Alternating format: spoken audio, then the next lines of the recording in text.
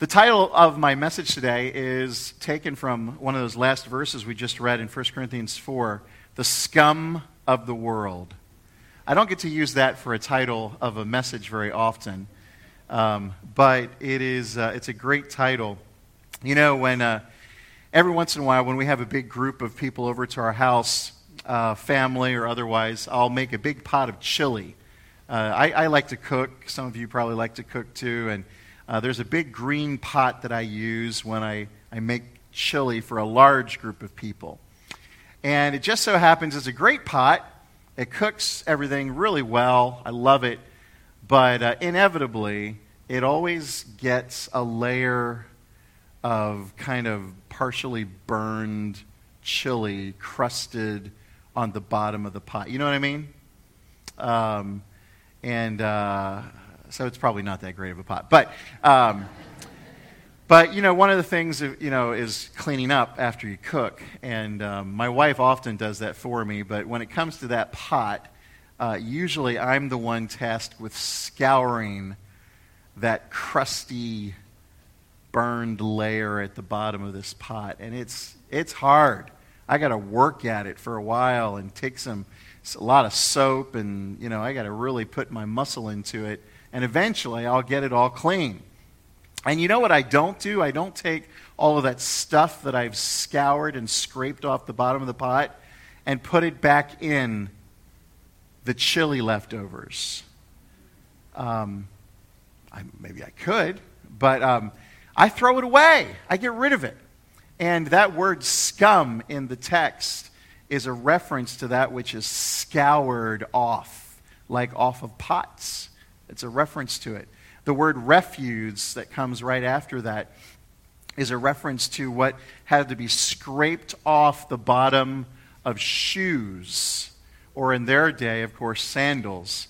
And, of course, you can just imagine what kinds of things have to be scraped off the bottoms of shoes in our day as well as in their day.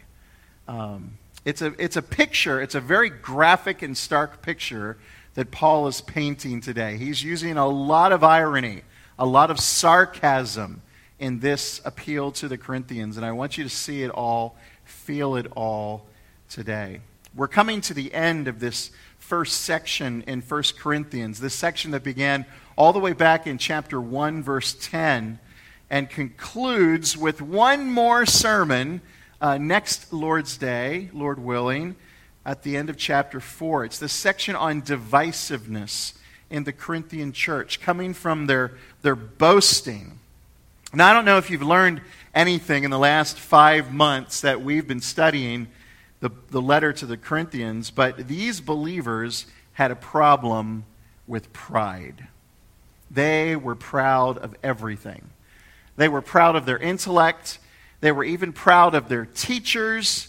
They were proud of the things that they ought to have been displaying a humble gratitude for. But they were boasting. They even saw the spiritual gifts of God as a ground of boasting, which we'll see later on in our studies. They would, puff up their chest, as it were, and kind of strut around saying, "Do you know what I can do? Let me tell you what I can do. Let me tell you who I am." It was a big problem in their church. And where that kind of arrogance persists, disunity and division spread among the people of God. And of course, the reason that we are taking our time reviewing this letter and studying this letter and trying to learn from this letter is that we all battle these things too, don't we? We all battle pride. Pride is one of the most powerful sins that afflict men and women. It's listed as one of the 3 roots of worldliness over in 1 John 2, 15 to 17. All that's in the world, the lust of the flesh, lust of the eyes, and pride of life. It's one of those 3 roots of worldliness. It was in the garden at the beginning. It was at Corinth in the 60s A.D. And it's still alive and well in Indianapolis in the 21st century, isn't it? And we need to see it for what it is and battle it with all our might. So it doesn't do at Heather Hills what it did at Corinth. And this is why Paul has addressed this over and over and over in these opening chapters from all kinds of different vantage points. Now, as we're coming to Paul's final appeal in chapter 4, he explains to the Corinthians what he has done and why he has done it. We might call this first point, if you're taking notes, Paul's subtle strategy, verses 6 and 7. His subtle strategy. Let's read those verses again. I have applied all these things to myself and Apollos for your benefit, brothers, that you may learn by us not to go beyond what is written, that none of you may be puffed up in favor of one against another. For who sees anything different in you? What did you have that you did not receive? If then you received it, why do you boast as if you did not receive it? Notice the little phrase right away there in verse 6. These things. I've applied these things. What are these things that he's applying? Well, of course, it's the truth. He's been teaching us all the way back from the beginning of the letter. He's given these illustrations. We've been going through them over. You remember chapter 3, there was this illustration about the farmer and a garden and a builder and this great building that was being built. He's written about being, in the early part of chapter 4, about being judgmental toward each other when it's God who is the judge. And all of this has been an illustration. It's been a subtle illustration. Paul says he's been applying these things to himself and Apollos. He's been using their names. But they're not the ones who need the instruction, are they? Notice why Paul is doing this. And I want to suggest 3 subpoints here, again, if you're taking notes. First of all, he's taken on this strategy in these first 4 chapters for their benefit. Firstly, for their benefit. The apostle's heart comes through clear here, doesn't he? Although he's going to really blast him in a minute, okay? So just hang on. He's going to blast him. It's going to be one of the highest emotional, intense appeals that he makes to them in just a moment in our text. But he starts off letting them know that this is for their good, for their benefit. And he's going to come back to this idea again in next week's text when he makes his final appeal to them and reminds them that he is like their father and they are like his children. In other words, Paul loves them. He wants what's best for them. So the stinging rebuke that's about to come to them in a few verses and has been coming to them over and over in the first several chapters of this letter is for their benefit. It's for their good. A second reason why Paul is using himself and Apollos as an illustration to the Corinthians, secondly, is for their binding to the Scriptures. For their binding to the Scriptures. The Corinthians need to learn the meaning of this saying. Now, it's hard to see this in the English translation there, but in verse 6, in the end of verse 6 there, where it says that you may learn by us not to go beyond what is written. Right before that word not, in the original language, there's a little article there, and that article usually signals a quotation or an expression. And so most scholars think that this idea of not going beyond what is written is a saying or a cliche that Paul used regularly with the Corinthians. They've heard him say this. So when he writes this, it would be something that the congregation would recognize. They're like, oh, here he goes again. We've heard this before. Remember what we always say. Don't go beyond what is written. That's the idea here. We talk about this concept in our leadership training here at Heather Hills, that whenever we handle the Scriptures, we want to try to stay on the line of Scripture.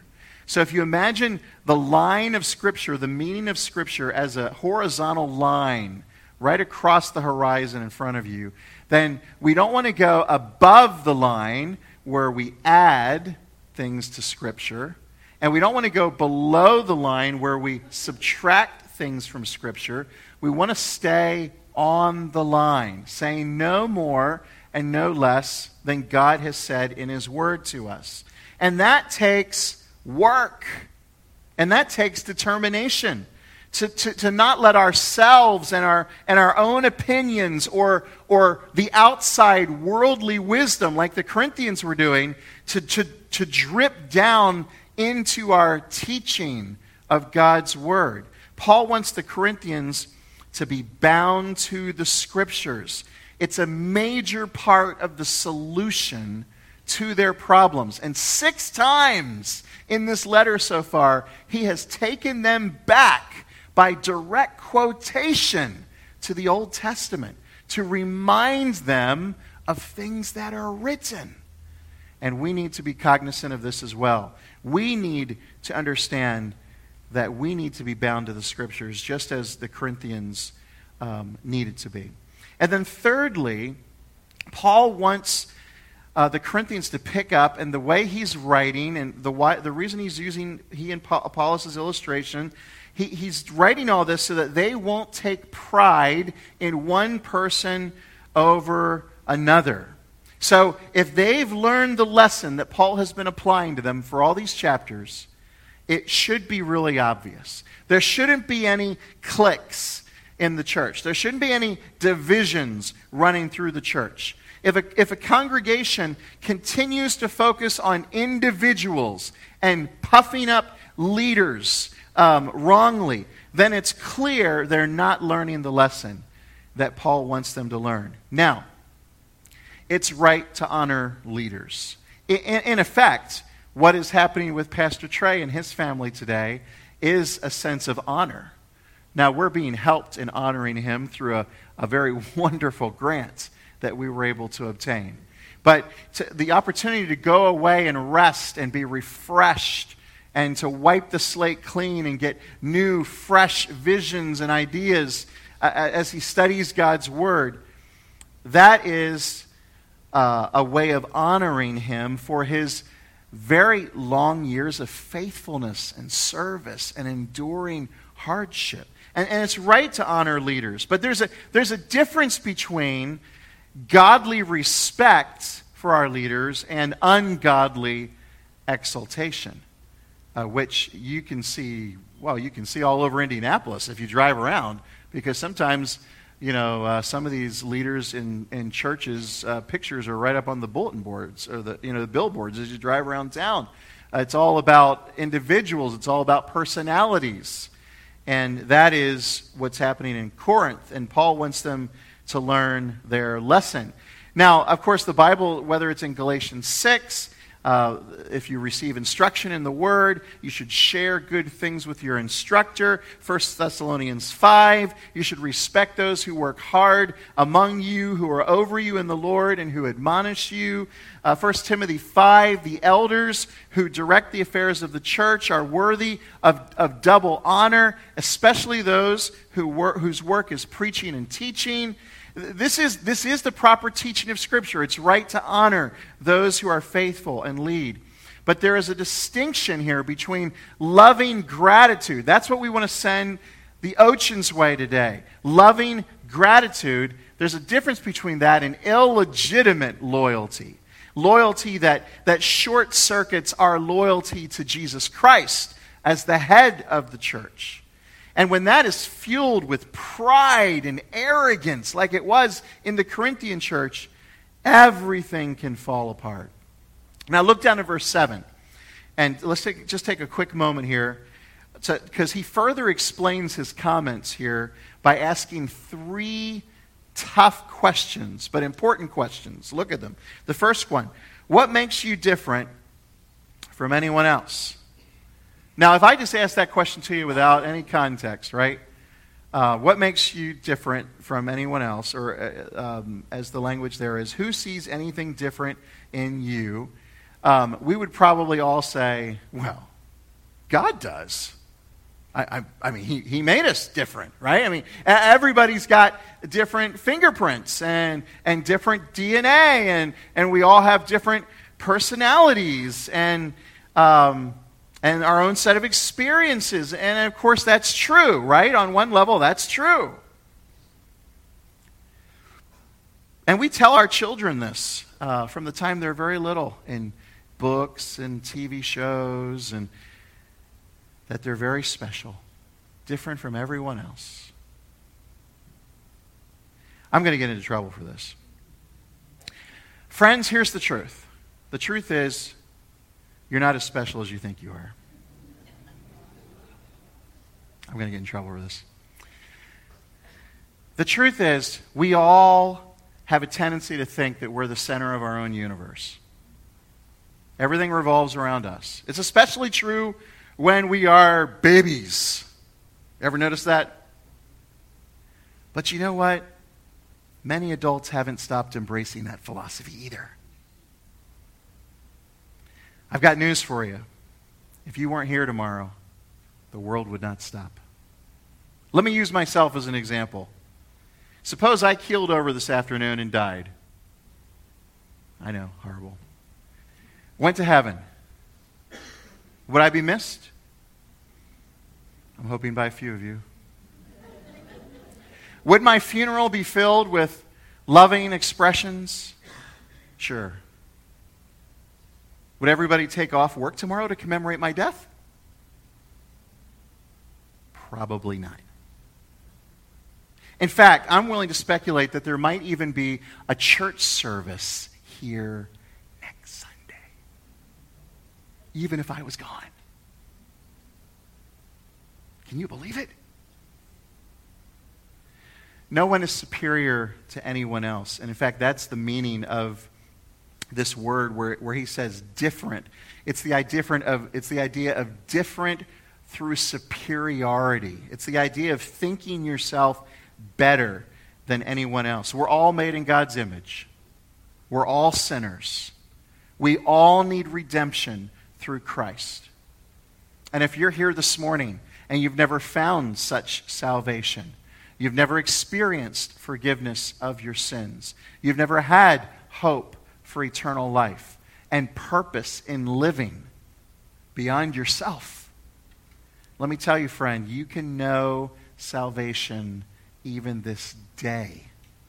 And if you stay afterward, after this service concludes, and just come and talk to one of us pastors, or talk to a Christian sitting near you, or come up and visit our prayer cubicle over here in the corner, the front left of the building, where a counselor can talk to you and open the Bible and pray with you.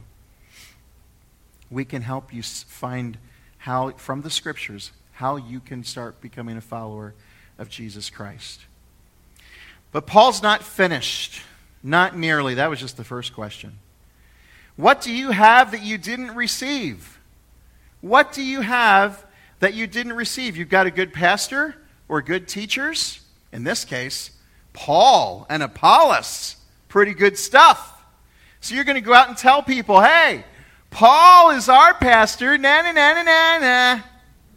And he did this, and he did that, and he went there, and he spoke at that place.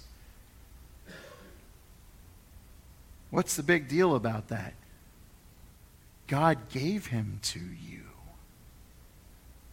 You've got good parents, perhaps. They brought you up well. Was not that a gift from God? You live in a country. We call it the land of the free, the home of the brave. Is that not a gift from God? What about spiritual gifts? God gave us redemption. He gave us forgiveness. He gave us hope. He gave us a purpose. He gave us a future. He gave us everything.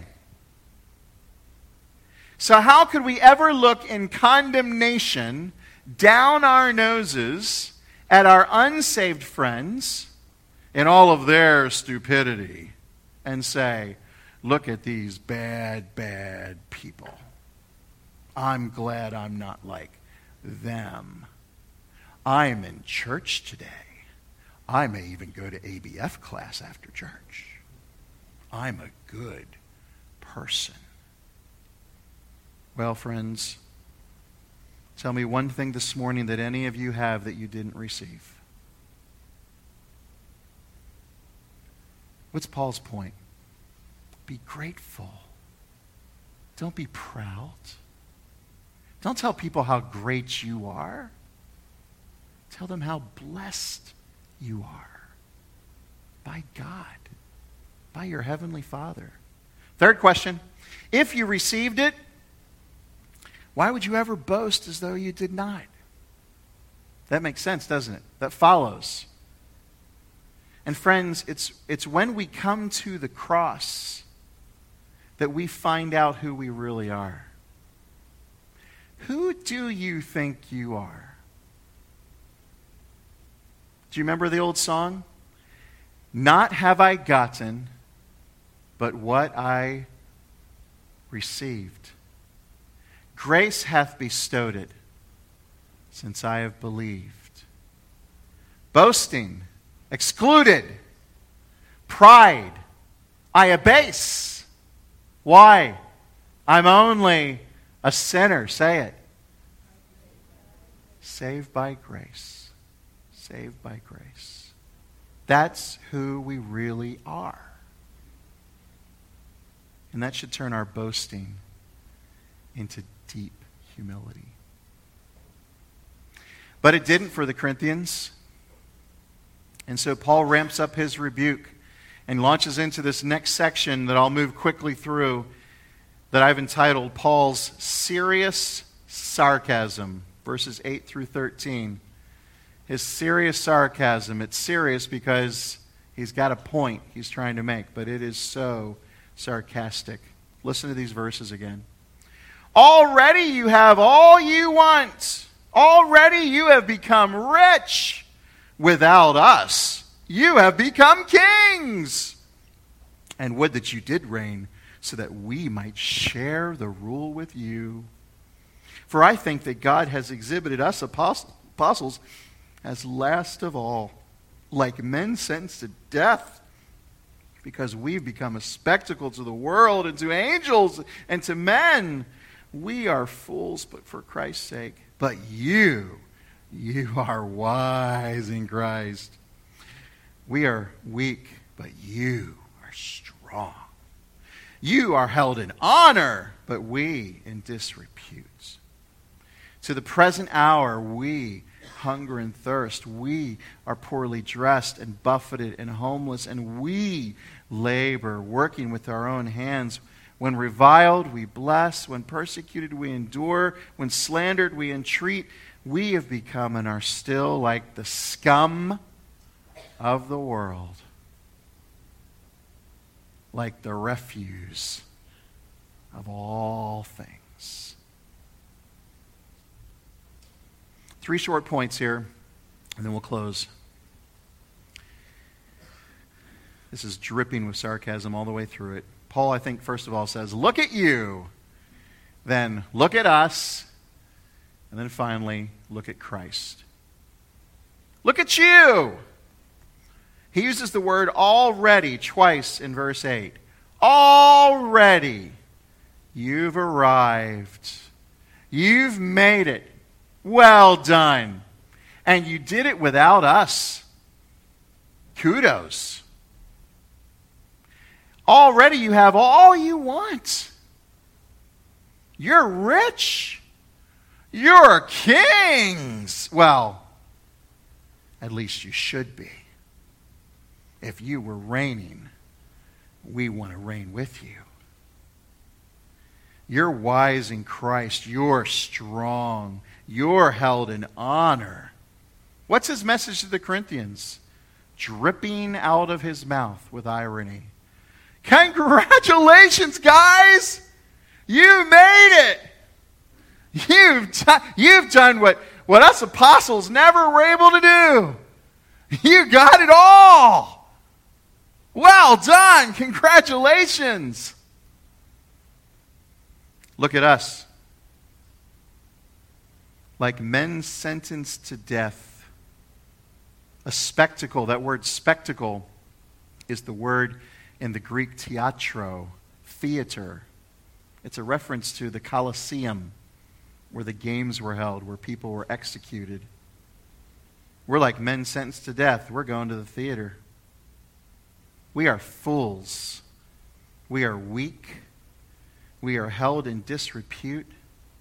We are hungry and thirsty, poorly dressed, buffeted, homeless. We have to work with our own hands. We're reviled. We're persecuted. We're slandered. We're the scum. We're the refuse.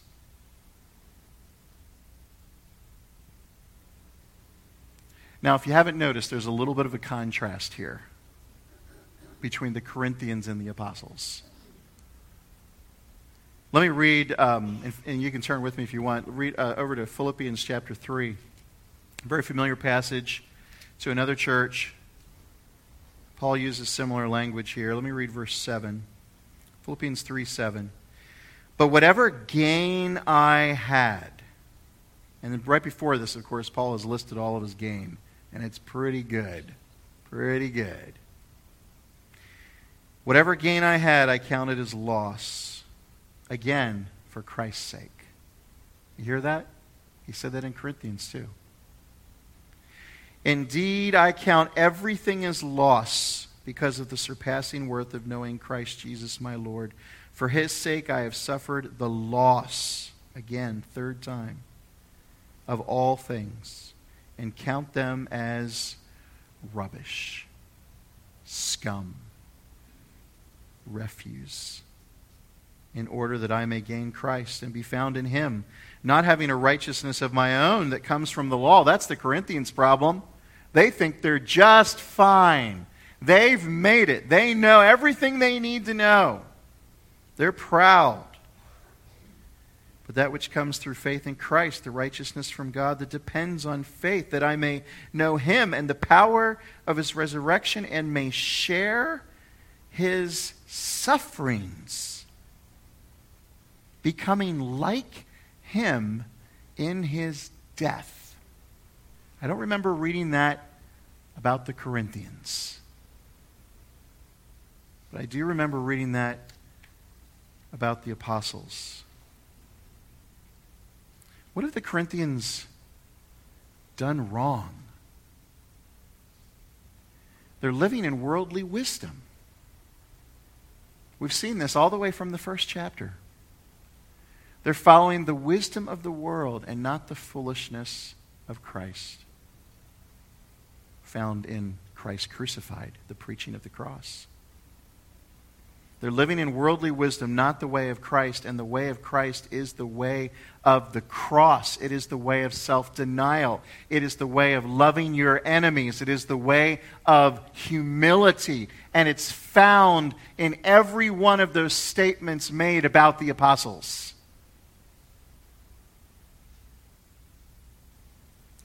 Thirdly, look at Christ. There's not a lot about Christ in this passage from one perspective.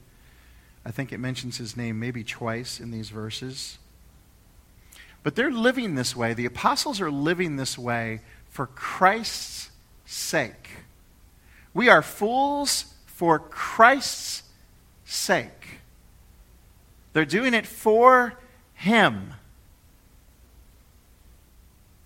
Interestingly, the way that Paul describes the apostles here, if you just go back and read the things that I just said, look at us. Look at the way that Paul describes the apostles. The way that he describes the apostles is the same way that Christ is described in the Gospels and elsewhere in the New Testament. Let me read you a couple of passages. Just see if you think they sound similar in the same theme, same heading. 1 Peter chapter 2. Again, probably familiar verses for most of you. 1 Peter chapter 2. Verse 21 and 20 to 23. For to this you have been called, because Christ also suffered for you, leaving you an example, so that you might follow in his steps. He committed no sin, neither was deceit found in his mouth. When he was reviled, he did not revile in return. When he suffered, he did not threaten, but continued entrusting himself to him who judges justly. This is the way Christ lived. It's also the way he taught his disciples how to live. Turn back to Luke chapter 6 for just a moment. I want to read a an extended section and just listen again to the tone that Jesus teaches his disciples. Luke chapter 6, verse 22. Listen to this.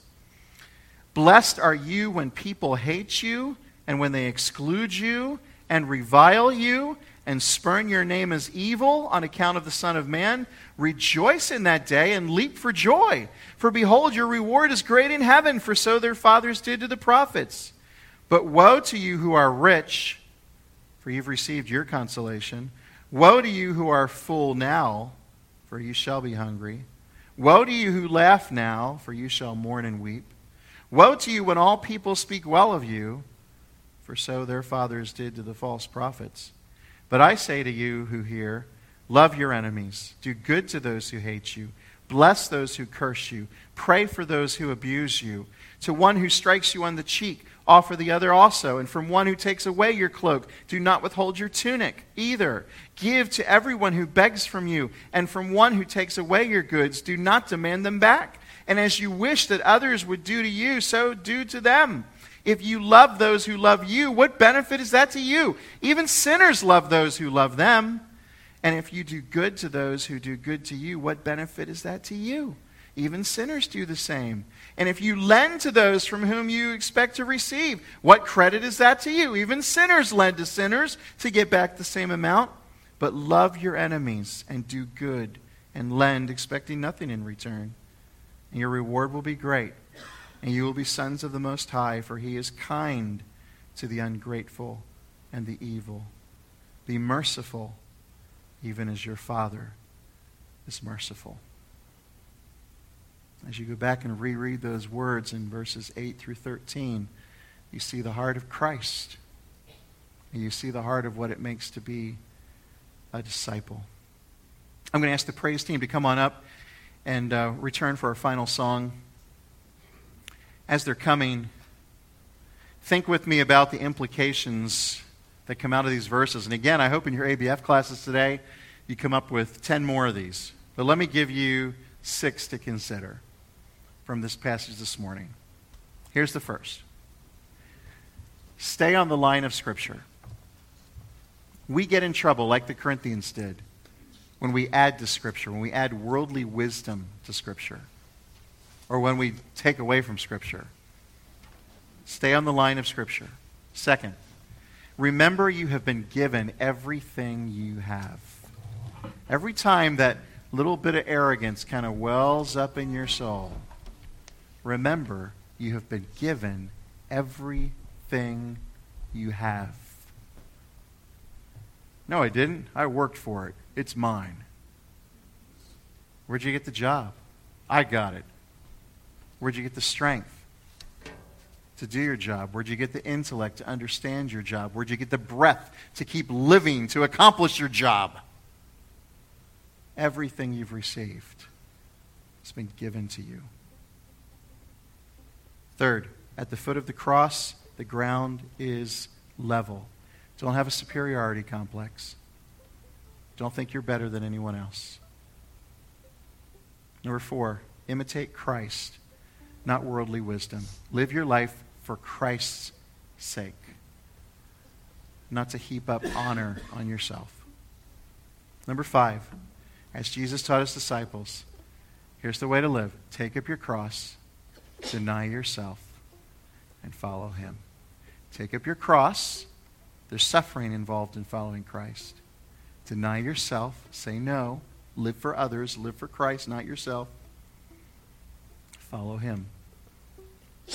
Last, worship your faithful God, your giver of life and breath and everything else.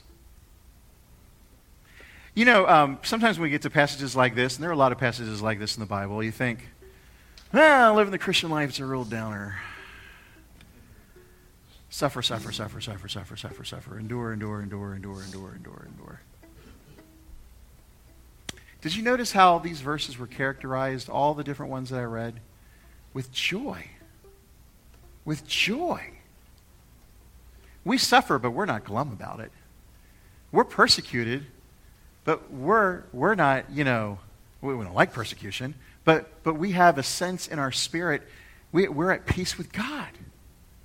We're okay. We're safe. The people doing the persecuting are the ones who aren't safe. They're the ones who need our love. They're the ones who need our mercy. They're the ones who need our Christ. So worship your faithful God. Yes, the Christian life involves a cross. Take up your cross. Deny yourself. It is not all roses, but it is all joy. And it will be forevermore when you're rewarded in heaven. Great is your reward in heaven if you live in such a way.